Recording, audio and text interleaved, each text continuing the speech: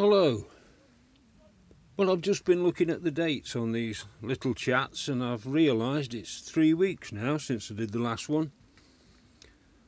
I didn't think it was that far back, but with Christmas and one or two other things getting in the way, I've been a bit lax on getting them done. I know towards the end, just before Christmas, I was busy with the narrowboats doing the Santa trips, but we successfully got all those done. And I don't think we had another problem with the gearbox like we did the first time I touched the boat on the Santa trips when it broke down. I don't think that recurred. We'd got plenty of oil and everybody knew what they were doing to get it fixed if it did go again. Needs a permanent repair though now. We can't keep going like that all through the different summertime trips. But Christmas went well and my birthday went well, New Year's Eve. And we're slowly getting back to normal. Christmas decorations came down, everything packed away for another year. We've had some debates about the Quiz League. We decided we'd postpone charity night, which should have been the first Thursday of the new year. I think that was the 6th of January. We decided we'd postpone that to start with. We didn't want to get over 40 people into one room at the same time under our organisation. I know the Derbyshire League on a Wednesday night have postponed the first 3 fixtures of the season. First 3 weeks of the year we won't be out quizzing. We had a discussion about the Thursday night one, which I'm the chairman of, and we decided we'd postpone that as well for the first 3 weeks. Mainly to see if any further restrictions are announced by the government or what's going to happen with COVID, whether it's going to slowly fade away or whether it's going to come back with a vengeance and cause more problems. We thought it was best to be cautious, so that's what we've done.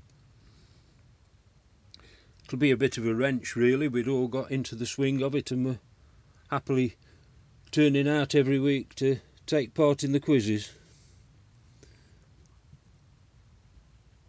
We'll soon get back to it though. These things don't last forever, it'll gradually fade away. It's just that talking to different teams, some of the players were a little bit reluctant to turn out and sit in a room full of people. Some of the pubs aren't so bad, they've got a private little room, so there was just the 2 teams who could sit distance from each other and the question master. Other pubs you were in the corner of a more crowded room and some felt uncomfortable for doing that. Can't blame them, that's how it is. But that's how things are progressing at the moment, that's how things are going. But it's been a funny week in different ways. Different things have jogged my memory about certain things. We were watching one of these programmes on the telly where it's talking about Top of the Pops from days gone by, refreshing our memory of the groups and the songs that we knew. There was one on the other night though that wasn't an era that I remember very well. I think it was part way through the 90s. I got a young family then and wasn't paying much attention to that. Too busy working and doing other jobs. I think in the early part of the 90s we were busy doing the new town hall, so I was really immersed in what was happening there. I was going away on training courses to learn how to deal with the telephone system and the voicemail system and everything else, so I was spending a lot of time away from home and a lot of time in the evenings drawing up plans for where different phones and different cabling should go. In the meantime trying to do things with my children. So yes, I wasn't listening to music then. But part way through it, there was one group on that were making a right noise, and Elaine says it's a wonder they don't go deaf doing things like that next to those speakers. And I says, well, that's what happened to who was at that time my brother-in-law. He lost some of his hearing running a disco. And she said, well, you've never mentioned that before. I said, what? That he's gone partly deaf? No, she says, running a disco. Oh, I said, that was something we did. Ooh, shudder to think when it was that we did it.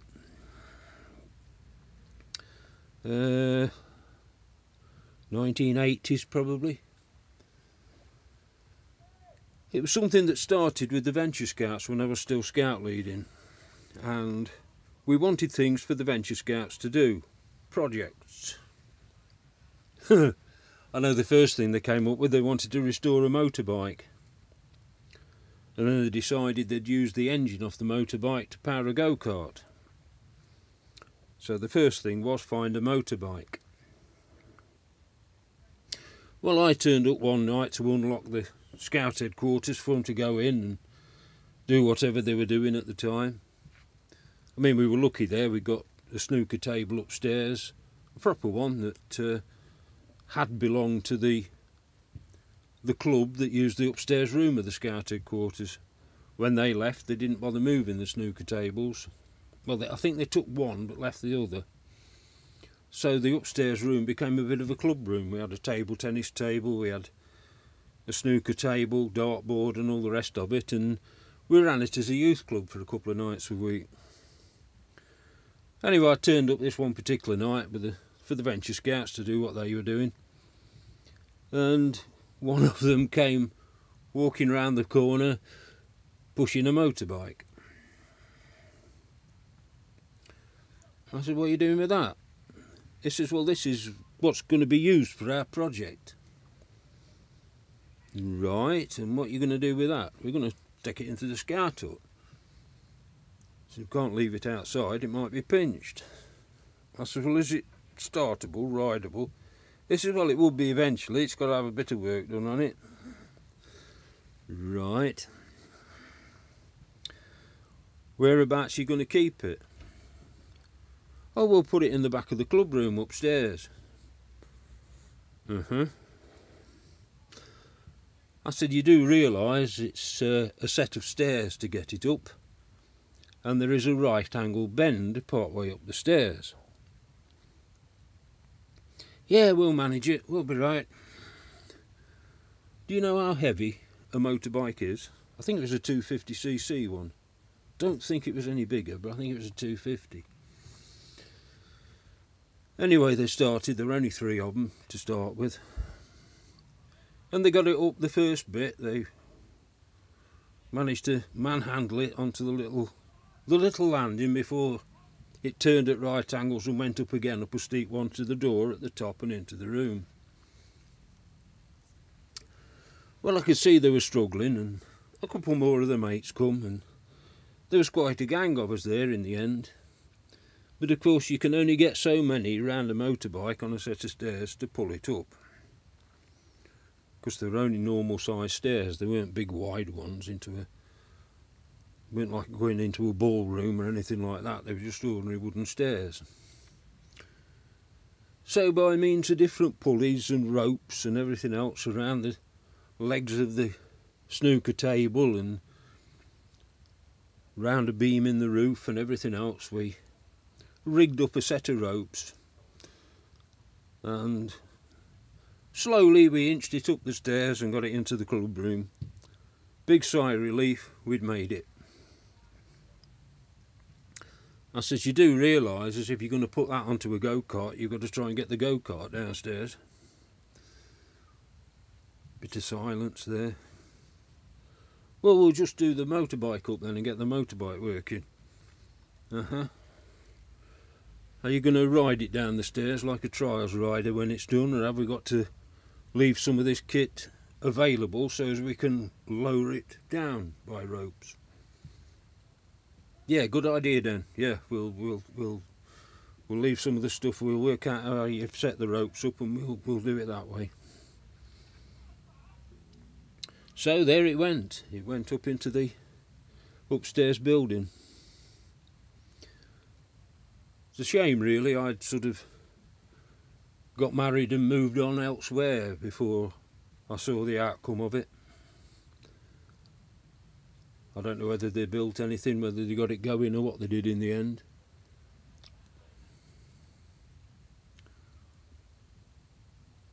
But anyway, as I was saying, we were talking about it and I said, well, the other project we did was we built a disco unit with the Venture Scouts. We got 2 turntables, sets of speakers, wired it all up, connected it all up and got it working. And between them they all decided, yeah, let's advertise it as a disco. Let's go round and advertise as we can do different functions. We can go and play music for people at different things they want to do. Disco nights, birthday parties, that kind of thing. Okay. Well, I know somebody that does stamps and printing, and rubber stamps, that is, that you mark letters with and whatnot. So I said, I'll get some business cards printed and you can publicise yourselves a bit. So they did. They called themselves AVS Disco. So for quite a while I was a roadie, because I was the scout leader. I'd got the car. I got an estate car at the time, which was brilliant. So we went to all these different places, lobbing the speakers and the disco unit in the back of the car, setting it all up when we got there, wiring it all up, doing the sound checks and everything. Well, as it went on, different Venture Scouts left the unit, got beyond the age group to be there, and they drifted off. And my ex-brother-in-law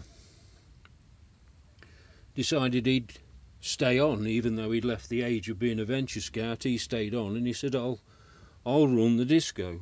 I'll run it myself. But when they were still doing it under the Scout banner, they could only accept donations, they couldn't charge. But my brother-in-law took it on and revamped it and did it as his own little enterprise. Added more lighting to it and such like, and he became quite professional at it. But because he was so close to the speakers and doing everything, he did gradually lose part of his hearing. He did start to go slightly deaf. But that's the gist of the tale that I came up with when Elaine said it's a wonder people don't go deaf. But also from that point of view, Elaine sat there and she said, so you used to go around wiring up the speakers and setting everything up? I said, yeah. She said, so you've never told me that before. So you'd already been doing work like that before you came to us and we set up the entertainments agency. She says you'd already been taking people to gigs before you started doing it for us. I said, yeah, years and years ago, yeah. I never knew that, she says. You've never told me that story before. I thought I had, but obviously I hadn't. It was news to her that I'd got previous experience of the entertainment industry, albeit brief and on the sidelines. Another thing we watched was a James Bond film.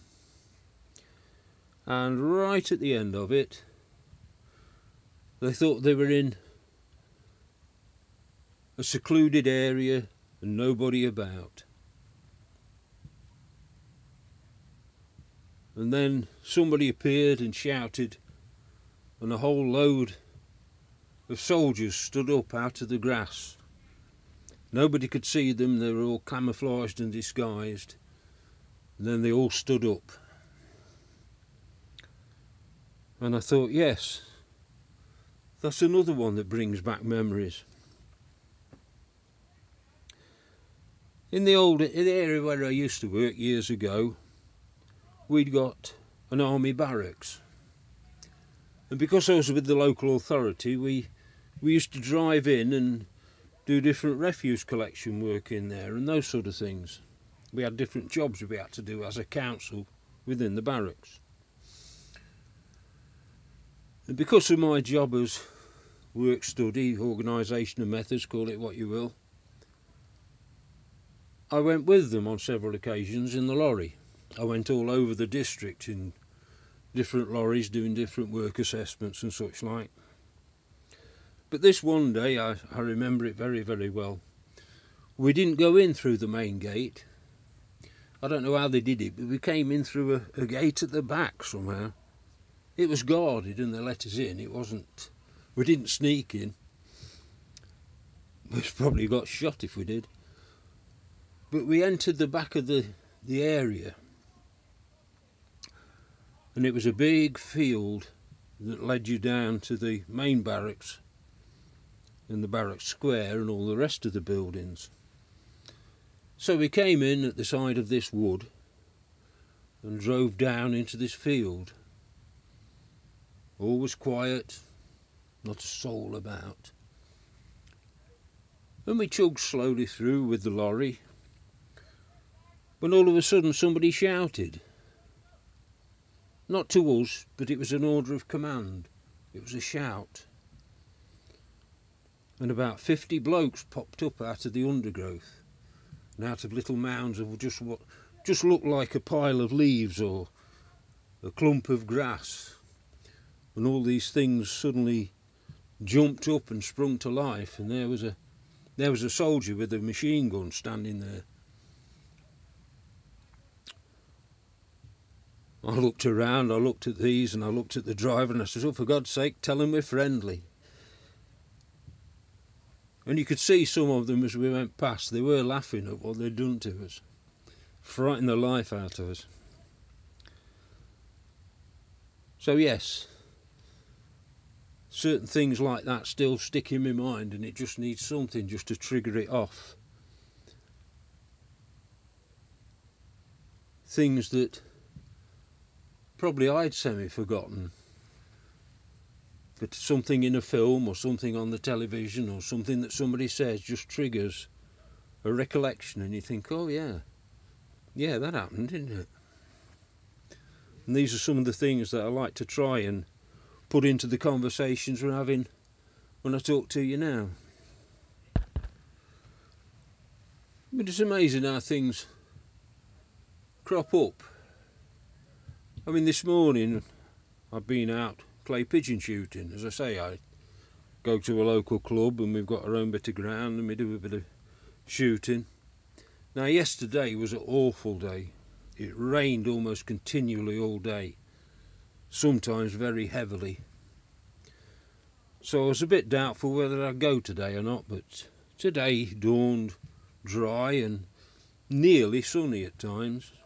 In fact, as the day went on, there was a little bit of sunshine during the morning. So I thought, yeah, it could be worthwhile. Now, it obviously put some of them off because there was only 5 of us there. So we didn't stay too long. We just set a couple of traps up, had 50 shots each at various stands and various difficulties. And that was it. But I think this morning we turned it into a form of water sport. The field was totally waterlogged. Some places it was a couple of inches deep in water. Others we could stand relatively above the water line, but in very soggy, soft ground. Didn't deter us. We had a great time. Thoroughly enjoyed it. Always do. But during the course of conversation, I was talking about the Santa trips on the canal boat, and I said, something I'd not seen before. I think the conversation started actually from one of the fellas that goes is in the same fishing club as me, and we were talking about a stretch of water that we both love, thoroughly enjoy it. He was saying how he enjoys putting his rod down for a few minutes and looking at the nature around him.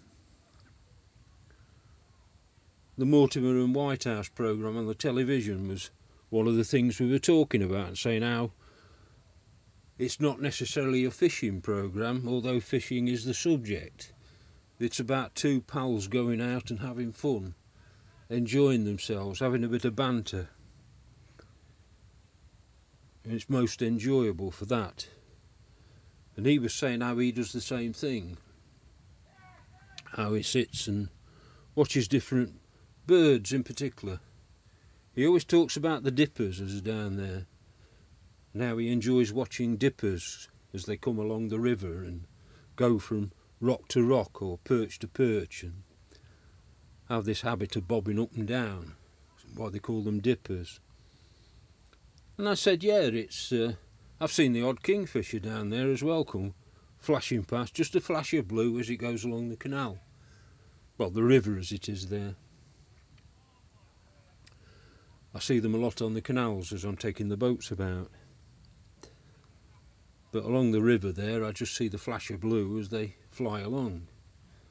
But I said, funnily enough, when we were doing the Santa trips at Chesterfield, there was a kingfisher that came and sat under the bridge just below the lock. I mean, there was people walking up and down all day and people milling around the lock just above as they were coming and going to the boat or going to the visitor centre, having a coffee or whatever. But just under the bridge, a kingfisher came and settled. And according to some of the others, it was there a few days earlier when they'd been down. Well, normally you'd see one on the bank, and as soon as anything got anywhere near it, it'd fly off. But this one sat there on the edge of the bank under the bridge. We could only assume there must have been a lot of fish in that area to keep it so preoccupied. But during the course of the day it disappeared a time or two, but it kept coming back to the same spot. Now normally when the boat goes past, kingfishers fly off. This one didn't. I was on the tiller steering and taking it across, and I could have reached out and picked it up. It was so close to us. And it never moved. It just sat and watched us go past. Most unusual. And I was talking about this, and one of the other fellows says, yeah, he says, I knew a bloke. He did say where he lived. He says, he's down so-and-so. He says, but I fell out with him. He says he'd found a kingfisher's nest in the bank of a river, and he dug it out so as he could get the eggs for his son, for his collection. Now this was in the days when it wasn't illegal to have birds' eggs. Quite a lot of the youngsters in those days had climbed trees to get an egg out of a nest and collect them. See who'd got the rarest, see who'd got the most. I never caught on to that myself. But he was most upset that this fella had taken the trouble to dig out a kingfisher's nest of all things. You know, he saw it was okay to get magpies or wood pigeons or those sort of things where there's plenty of them about. But he objected to doing it to a kingfisher. I said, well, I never got into it myself, was doing egg collecting. I mean, it's illegal now. But I never got into it myself. I'd look for the nests and I'd look at eggs in the nest, but I never took any. I was more interested in where they were and what they were doing rather than actually pinching an egg. Now I know when the family was still at the farm, one of the people there as a youngster had got quite a collection as they'd got. They'd grown up and gone and lived somewhere else, but they'd left this egg collection behind. There was all sorts in it. And I was quite impressed with how many they'd managed to collect around the area. I don't know what happened to them. I suppose it was a bit like other things. They got various stuffed birds that one of them in the distant past had shot at some time or other. They'd got proper glass display cabinets with various birds in that had been shot on the what was then an estate and stuffed and mounted for display. I think when they left the farm they asked one of the local schools if they wanted it for their displays. Schools had turned it down now, but in those days it was acceptable to have those sort of things as nature projects and nature studies. There was all sorts in them. Pheasants and coots and I think there was a couple of partridges and those sort of things. But it just goes to show how certain things click in your mind. I mean, even that conversation, somebody started talking about how he'd enjoyed the Christmas episode of Mortimer and Whitehouse, which led me and the other chap to talk about the area where we go fishing, which led me to talk about a kingfisher I'd seen at the river, which then led to talking about the kingfisher on the canal side, which then led to talking about pinching birds' eggs that reflected me back to the farm and the collection of eggs that we had there. And I'm thinking, how the heck did we get to this point when we started talking about a fishing programme on the telly to having a collection of birds' eggs and stuffed birds? We just slowly drifted across. Absolutely nothing to do with the clay pigeon shooting we were doing at the time. But that's how it is when we're there. We meet up to do clay pigeon shooting, but we're just a gang of pals who go out. Depends how many are there, but a couple of hours, 2.5 hours at the most. On a Sunday morning, we do a bit of shooting and we have a lot of banter, a lot of laughs, and just talk about anything that rambles through our brains. And that's what I like about it. If I want something quiet and I want a bit of time to myself, I'll put the rods in the car and go off to the river or the lake and spend a bit of time fishing. Time to myself, time to relax. Probably do a few casts and a few bits of fishing. Then depending where I am, I'll sit and look along the river bank, or if I'm out on a big reservoir, I'll take my binoculars with me and have a look at what's happening on the other bank or further down and see what's happening around me. Take in nature.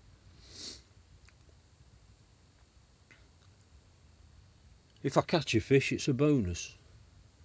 It's being out there exercising what I would say is a skill of casting and using the rods, using the line, using the reel. It's all a skill, all something acquired. If I want something that taxes the brain, I go out and we do the quizzes as a team. And if I want something that's a bit of banter and a bit of a laugh, I'll go clay shooting. That isn't to say during and after the quizzes we have a banter and a bit of a laugh as well. We don't take it that seriously. As a friend of my dad's used to say, we're not playing foot down all clock.